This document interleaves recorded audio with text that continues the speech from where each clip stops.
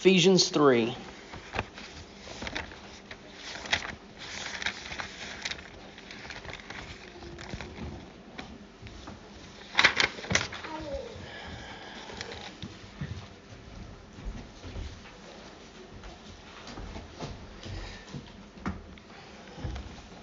So as I mentioned, I'm going to be starting a short sermon series this morning, and it's the title of it is "The Glory of God in the Church." And Ephesians 3 verse 21 is basically the series wrapped up in a few words. And this morning we'll read Ephesians 3 verse 21. And we're going to focus this morning and this evening basically on one word, and that's glory. And let it be an introduction today, an introduction to where we'll be going as we look to see the glory of God in the church, specifically in our context, Ozarks Bible Church. So I want to read verse 21 of Ephesians 3, and then I want to give us a few seconds of silent prayer, of asking God, who is able to do far more abundantly than all that we ask or think, that we go and pray to that God, the only God, that He shows us His glory. And then we'll move on from there. So look at verse 21. To Him be glory in the church and in Christ Jesus throughout all generations, forever and ever. Amen. Just a few seconds.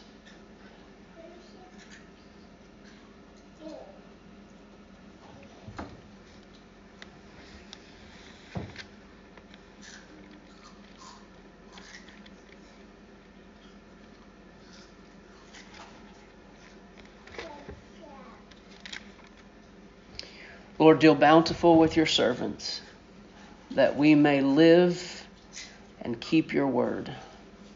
Open our eyes that we may behold wondrous things out of your law. To you be glory for now and forever. Amen. Amen. To Him be glory in the church. God, I think I mentioned this last week, morning or evening, I don't remember. But God is a God who has revealed Himself. And He has done it from the beginning. God's purposed from the beginning to make Himself known to His creatures, to His creation. He's not hidden. He's never been hidden per se. The heavens declare the glory of God. He's made Himself known from the beginning in His creation to Adam and Eve in the Garden of Eden. He has ordained and purposed means by which He wants Himself to be exalted, His glory to be known and exalted among all His people. Now, the Bible doesn't give us specifics about what that looked like with Adam and Eve and God in the garden.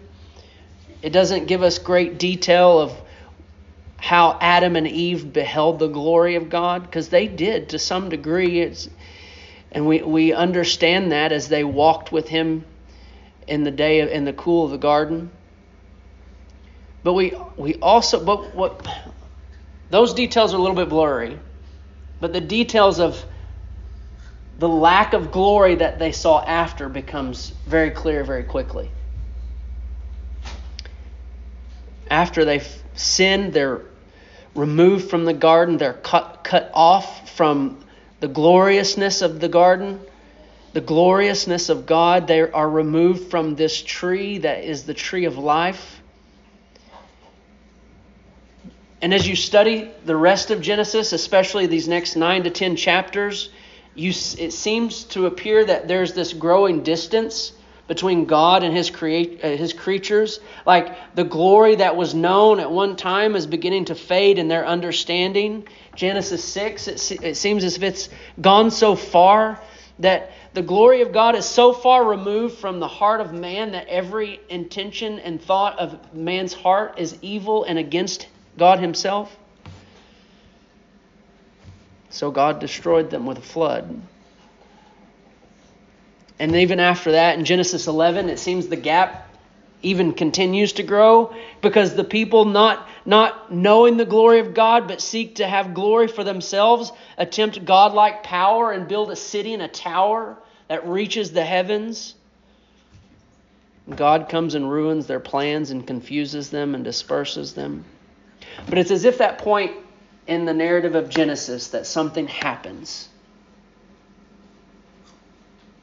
God, it's as if he's reminded in human terms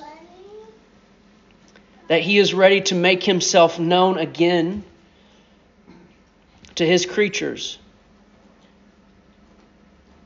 Genesis 12, God shows back up in his story and reveals himself to Abraham.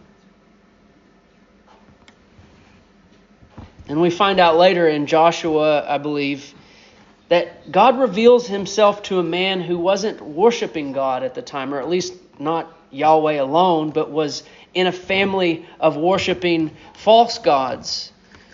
But God clearly makes himself known to Abraham, clearly reveals himself in such a way that Abraham leaves it all and follows God and God alone. He builds an altar at the end of Genesis 12 to Yahweh and called upon the name of the Lord. But it's interesting, it's not just God's desire to make himself known and his glory known to Abraham. What does he want to do through Abraham? Make himself known to the nations. Not just to Abraham, but a multitude of nations. And we kind of go back to that thought we had a few Sundays ago about that idea of individualistic Christianity.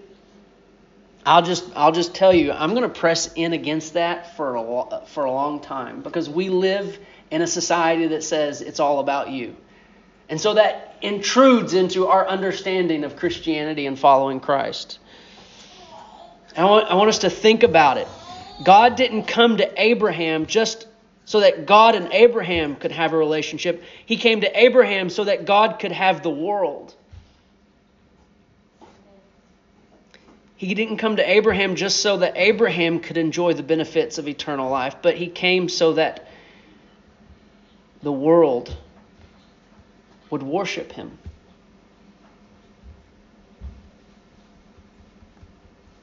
Habakkuk 2 says that the earth will be filled with the knowledge of the glory of the Lord as the waters cover the sea. Do you understand that? We're not there yet. But this is God's purpose and desire, that his glory fill the earth as the waters cover the sea. And see, typically we think too narrowly about salvation or about God's plan of redemption. We approach God's purposes of redemption with half a verse. We might say something true, but halfway. God desires all people to be saved. Stop. And then we make ministries and churches all with that mindset that there are people to be saved, which is true. But we must finish that verse. Does anybody know what the rest of that verse says? And come to the knowledge of the truth. God desires all people to be saved and come to the knowledge of the truth. Is that knowledge of truth just that they can be a Christian, just that they can be saved? No, that's just part of it. It's to come and know the truth of God. To know the glory of God. And the great motivation that I have in mind for not just this sermon or this series, but that I feel that I'm called to in my pastoral ministry is to help you, the church, move from thinking about Christianity from the benefit of man to understanding that everything is about the glory of God. Everything. The sunrise this morning. The colors of the leaves as we await their turning. The expanse of the universe. The parts of an atom. All of it for the glory of God. Every bit of it. God's covenant with Abraham for his glory. God sending his son, the cross, the empty tomb, the church, your life, your salvation. It is all for the glory of God. And I think this is the key to life. The key to Christian life. The key to being in the will of God.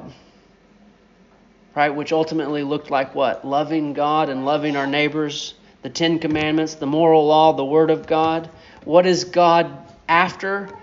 His glory. What should we be after? His glory. This is the key that unlocks the door to realizing the truth behind everything. It begins by understanding that God's purpose is God's glory. Everything he does is for his glory. And inevitably, that should be our purpose. An exaltation of his glory.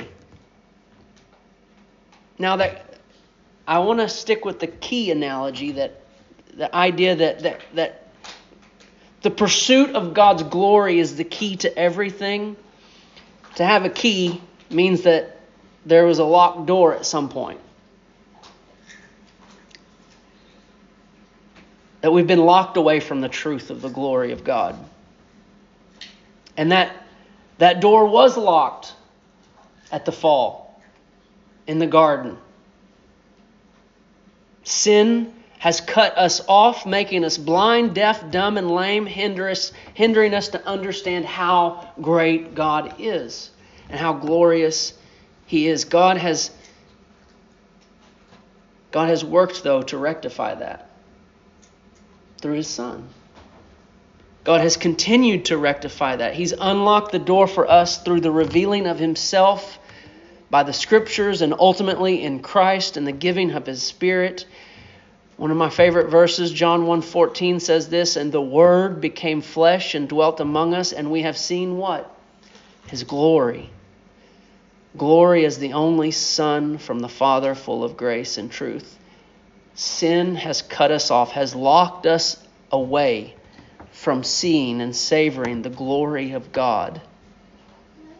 But Christ has rectified that. But even with all that, the effects of sin still plague our understanding of the glory of God.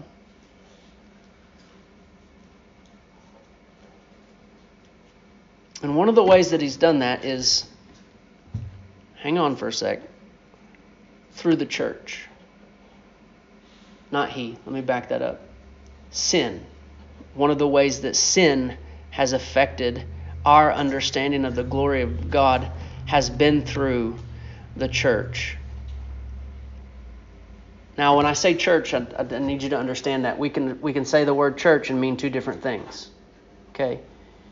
We can say the word church and mean the church you can see. We are a visible church.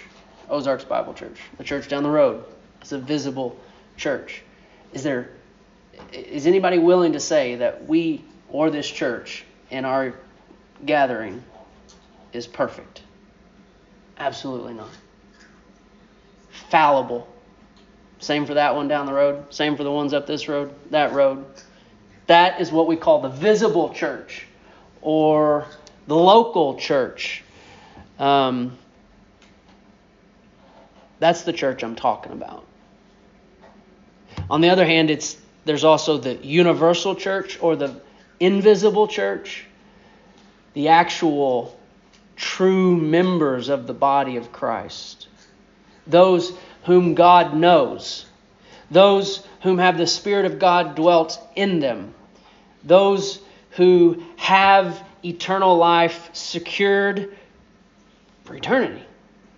And so theologically, we think and we discuss the church in these two different aspects. The local church, who could be a mixture of true believers and unbelievers, and then the full, universal, invisible church, who is made up of only true believers.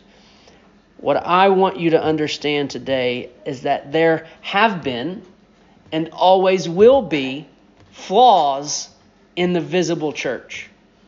Flaws. I had the word failure, but that seemed too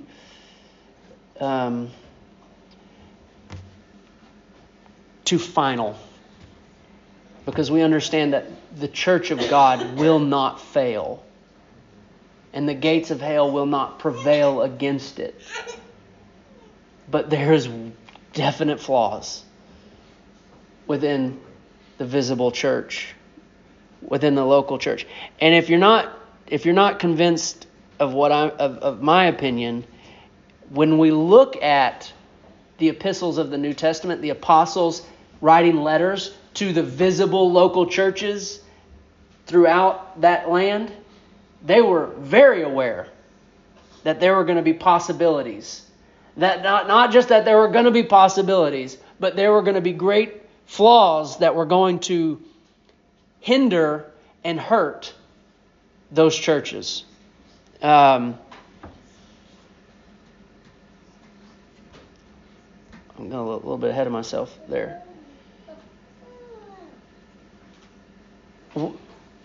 When you read the New Testament, and especially the epistles, most of the time those flaws come through, and the warnings that they give are about bad leaders or bad teachers, false teachers, bad doctrine. Just to exercise, I went through every New Testament epistle this week, one morning, and wrote down every verse where there was a danger to the local visible church because of something coming in. I had a full page, and I probably wasn't too picky. I probably could have found a lot more. So we have to understand that one of the ways flaws comes into the visible church are through even the leaders. As Paul was leaving to go to Jerusalem, and he was leaving Ephesus, and he got the Ephesus elders together, what did he warn them of? Wolves. And where are they going to come from?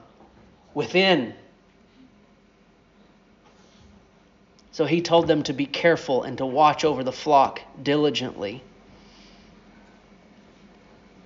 But then there are also other warnings within the epistles where the warning isn't about the false teacher or the ungodly leader, but that congregations would go astray. That congregations would wander from the truth. That they would hear a false gospel and receive it and exalt it above the true gospel. Or that they would acquire for themselves teachers that would water down the truth. And as you look at history, you understand that it's evident as well. And just quickly, I want to pair two moments in history, church history, where this is so clear. The first one is in the Middle Ages and peaks around the 1500s, which ultimately leads to the Protestant Reformation in the early 1500s. And there was a phrase within that period that came out of it, and I know I've mentioned it before, and it's tenebrux lux. In Latin, it means after darkness, light. And so in the flaws of the church in the Middle Ages up into the 1500s, it was described as darkness. And then the other point in history that I want to just take a second to think about pertaining to darkness within the church is today. Today. The darkness has seemed to creep back into the church. And I mean the visible church across the world. I want to read to you a description from a pastor who is experiencing the darkness within the visible church. And I want you to think and see if you can figure out if it was written about the church in the 16th century or the 21st century. Okay? I want you to hang with me here. It's quite the description. Divine truth lay buried under a vast and dense cloud of darkness. True religion has been corrupted by ungodly superstition. The worship of God has been corrupted by horrid blasphemies. Men and women intoxicated with a deadly confidence in their own works seek salvation anywhere than in Christ. The administration of the ordinances, the baptism and the Lord's Supper have been partly maimed and torn into pieces and profaned by the traffickings of gain. Pastors do vital injury to the church by living public lives of self-indulgence and exercises tyranny over the souls in their cares, leading men like sheep to the slaughter. That was the 16th century. But I read it and I thought, that's today. That's today. I see no difference. But the conclusion that this pastor drew, and I changed his words a little bit, but this is pretty close, was that in this condition, God's glory is laid down. It is suppressed and hidden, pushed aside. God's glory, the priority of God, and His purposes are made a second-class citizen in His church. And what does it take a back seat to? The glory of man. The glory of man. The flaws of the visible church play a major part in locking out the truth of prioritizing God's glory above all things. Because the flaws of man, whether they be false teachers or stray congregations, they are looking at the world and themselves for the glory of themselves. And that only means a degradation, a depression, a suppression of the glory of God.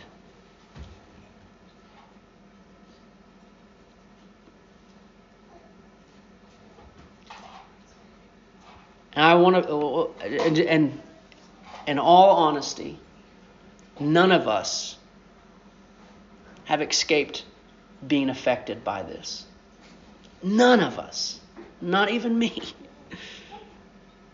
None of us have escaped being corrupted by the glory of man. And therefore, this sermon series makes sense, is necessary and relevant. There was a phrase that came. If you're not familiar, if you didn't get to read the Sunday prep, it is October, which means it's Reformation month. It's the month of the year that we celebrate the Protestant Reformation, which, if you weren't aware, we're Protestants, and so it's sort of like an anniversary for us. There was a phrase other than Tenebrux Lux. There was also the phrase Semper Reformanda, which means always reforming. That the church is always reforming.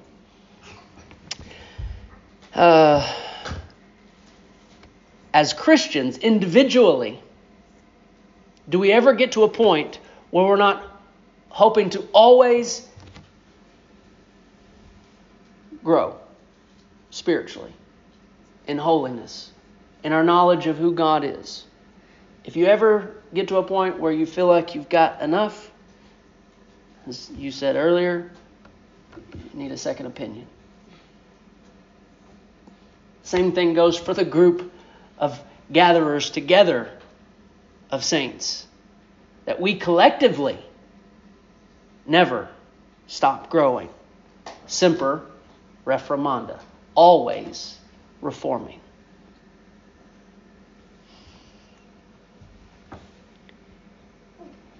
So, what's our intention? To exalt. Well, first to know the glory of God, and not to just be glory, something we just say. No, to know the glory of God, to know the weight of it, and then to know that's our purpose in life.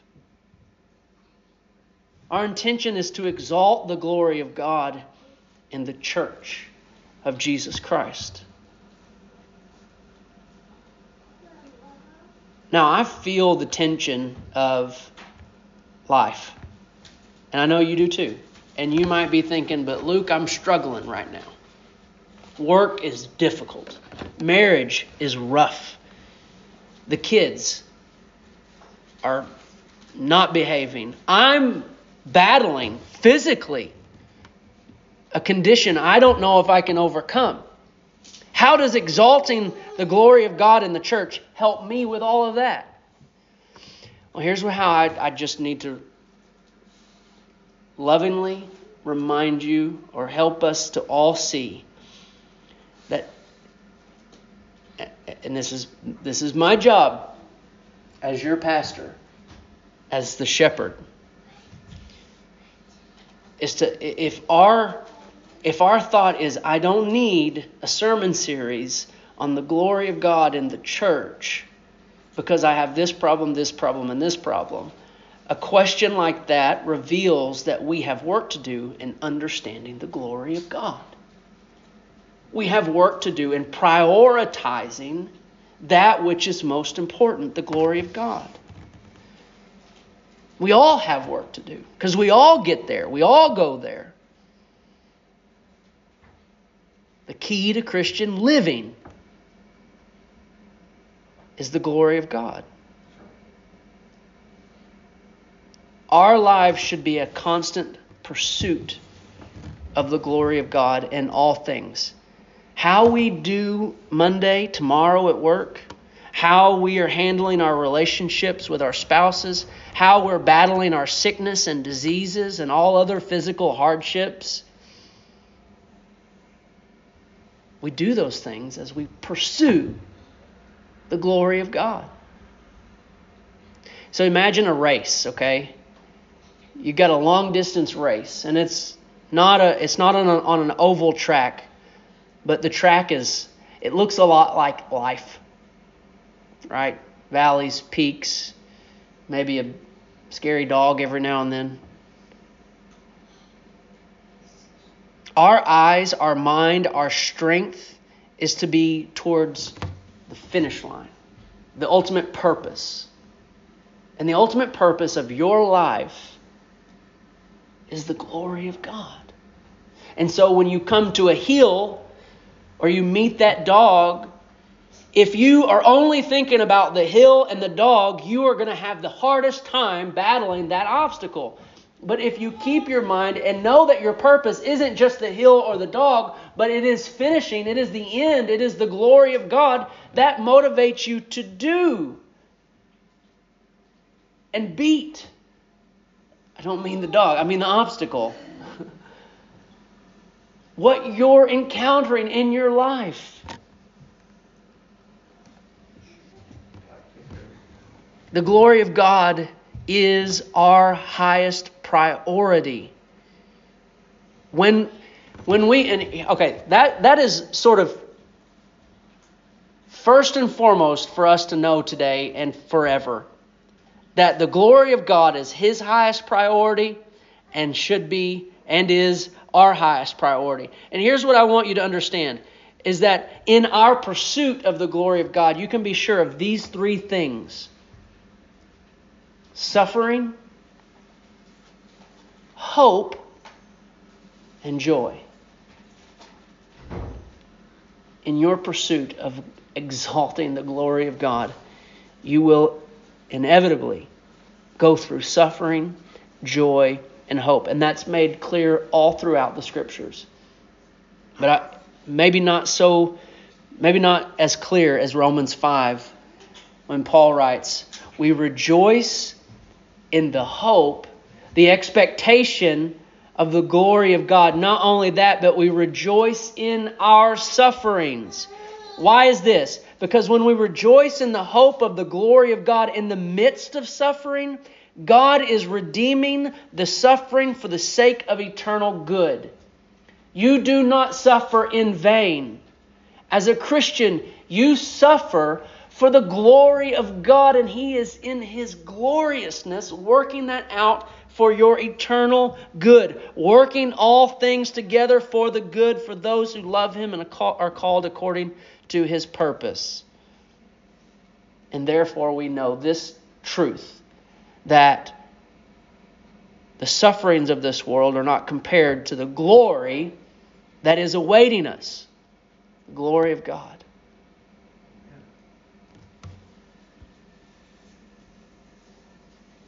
But why emphasize the glory of God in the church? And we're winding down.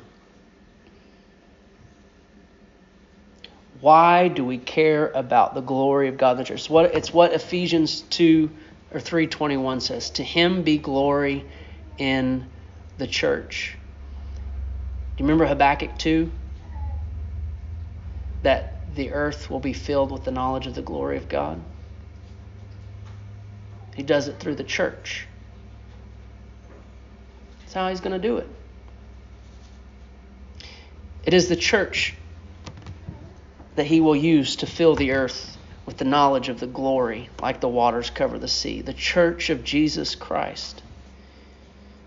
Go therefore, right, and make disciples. Where? Of the nations. All nations. All the nations.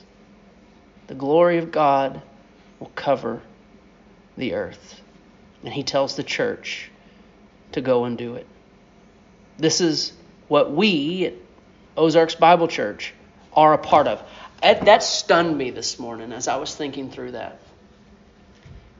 God is going to cover the earth with His glory, and He has called us to do that. Us. We get to play a part in that. This is what we're participating in. We are one small local church participating in a worldwide eternal event. A movement of churches, local churches across the world, exalting the glory of God as a visible representation of Jesus Christ. Do you understand that? That a local church is a visible representation of Jesus Christ. And Jesus Christ is a visible representation of what? The glory of God. God wants His glory to be made known. God has revealed His glory in the face of Jesus Christ. But guess what, guys? Jesus left. And that leaves us. But He didn't leave us. He gave us His Spirit. To Him be glory in the church and in Christ Jesus. Martin Lloyd-Jones said this as he was preaching through the book of Ephesians. There is nothing that so proclaims. Okay, so remember, Romans 8 said, your glory is in the heavens. Psalm 19 says, the heavens declare the glory of God. And that's great. And if you think about how beautiful it will be in a few weeks here, that ought to stir up in your heart the glory of God, the beauty, the worth, that what He could be so beautiful, but what He makes that's so beautiful isn't even an atomic size amount of His glory. But yet, what Martin Lloyd-Jones sees as he's preaching through Ephesians, as glorious and beautiful as God's creation is, he says there's nothing that so proclaims the glory of God as the Christian church, the body of which Christ himself is the head. That's what we're after, right? That's what seeking to set forth Christ is. Seeking to set forth the glory of God. So what will we come into in the next few weeks? I'm not really sure how long we're going to go through this. At least 4 weeks, maybe 5, maybe 6. But here are, just to conclude, here are some things that we will be stumbling across. Beginning this morning and in this evening. Number one, understanding the glory of God. It's going to be a big focus this evening. We're going to take a deep dive into having a biblical understanding of the glory of God, because I shouted it a lot this morning, but I want to make sure that we actually understand what it means.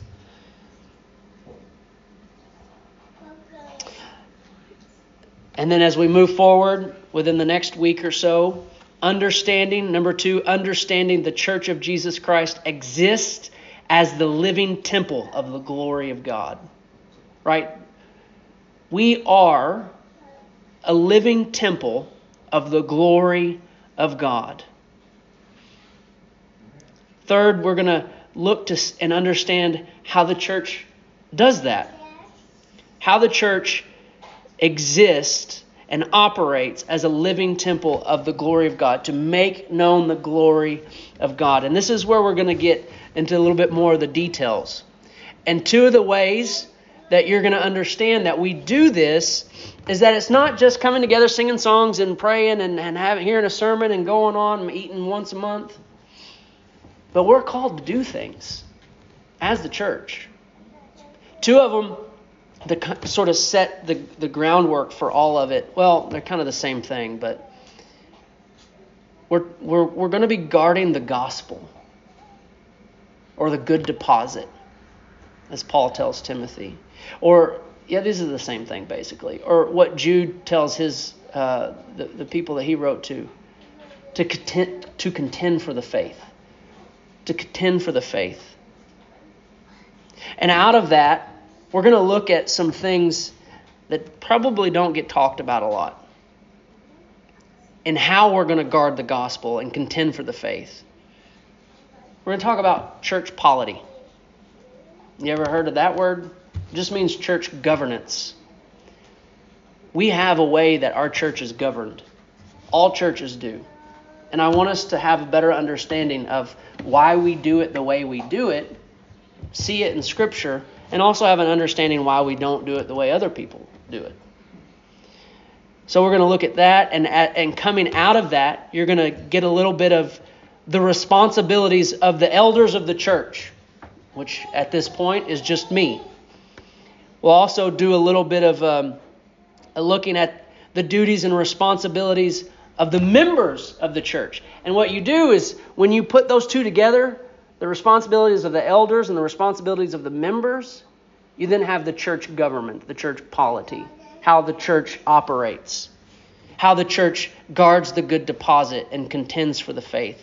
But see, in all of that, you could put this big title that says discipleship, right? Caring for one another, because all of that gets wrapped up together. We could even use the other D word, discipline, which again is just another form of discipleship, which is a form of guarding the gospel and contending for the faith and looking to glorify God in the church. We'll spend some time talking about just to see how that plays itself out in Ozarks Bible Church in our pursuit of exalting the glory of God in Fulton County. That's what we just have to understand. Like, we're a local church here. That doesn't mean we're not playing a role across the nations. Praise be to God, we get to. We've been given the opportunity to give to organizations like HeartCry, who is taking the gospel to the nations. But we have to understand that the glory of God has to fill Fulton County too. And we get to play a part in that. And we're going to see how all that ties together. We're going to really get into some weeds as well. So, Baptists, why we baptize only believers? All this is coming together. Why we see ourselves and operate as Congregationalists, which is our form of church government. How all of that comes together. How those functions play their role in the glory of God being held and exalted in Ozarks Bible Church. And all that will kind of wait. And the fourth thing is we'll weave and wave in some church history, thinking about the Reformation, because the majority of the way that we practice our assembly has everything to do with what came out of the Protestant Reformation. And so we'll be touching a little bit of that and how that opened the doors to things like Congregationalism and believers' baptism and English translations of the Bible. We'll do much of that in the evening. We're going to do probably a lot of heavy work in the evening. But that's our approach over the next 3 or 4, 5, 6 weeks. Let me just conclude by restating the key theme, or the key to this series, but not just to this series, but to the Christian life and to being the church. And if you don't know Christ, you play no part in this. The glory of God will be made known to you on the final day. And apart from faith in Christ, the glory of God will crush you.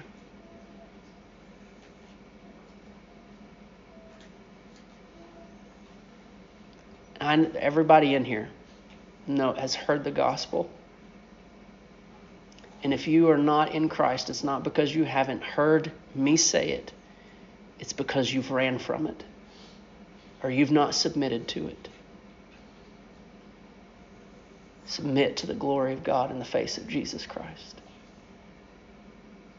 And know His glory.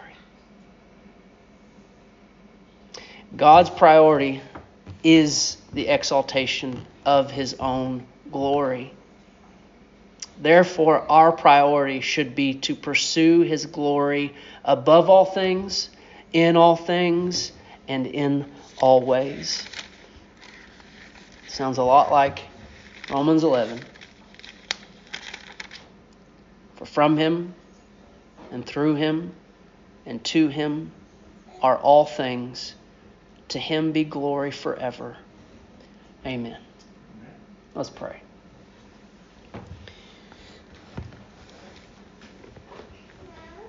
Lord, we ask that you would bless the preaching of your word today and moving forward. We ask that we would know more of your glory.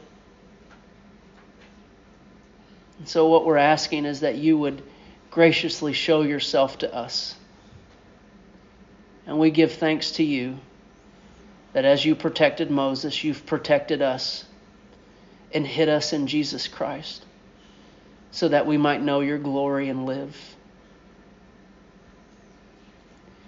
Weigh it upon our hearts so that as no matter what we do, Lord, we would do it for your glory. For Christ's sake, amen.